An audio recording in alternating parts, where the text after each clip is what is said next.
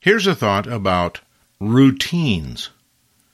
One of the things I miss about the analog darkroom were the number of routines that allowed me to be involved in photography and to do something and to feel like I was accomplishing something, but yet they didn't take too much brain power. I didn't have to really be at my sharpest in order to think of the concepts or exactly what art I wanted to make or etc. Routines like washing the darkroom trays or filing negatives, or perhaps my favorite was just mixing chemistry. I found those kinds of routines just lovely. They gave me a chance to be involved, but not to the point where I couldn't do them if I were tired or if I had a limited amount of time. And I don't find those kinds of routines as readily available in the digital darkroom. I don't have to mix chemistry. I don't have to wash trays. I don't have to clean things. Whatever I have on my hard drive that might need to be cleaned is sort of buried in my hard drive and it's not physical. I don't see it. But there are some things that I can do that are routine-like, that don't require too much brain power, that I can do while I'm watching a baseball game or some such thing. Things like keywording, for example. And keywording is one of those things that I don't think anybody likes doing it.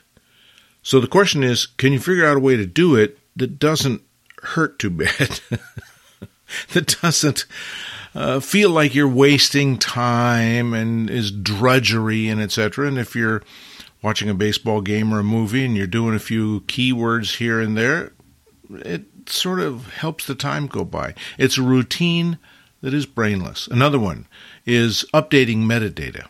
I find this a very useful thing to do. I keep metadata up to date on my hard drives, but whenever I make a change on an image in the computer, that doesn't automatically save to the metadata, and it certainly doesn't save to my backup disks.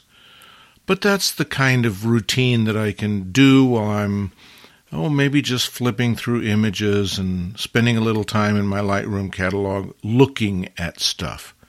So most of the routines that I have now have more to do with computer maintenance and file updates than they do with anything physical. And I think that's what I miss. I miss the physicality of the analog darkroom.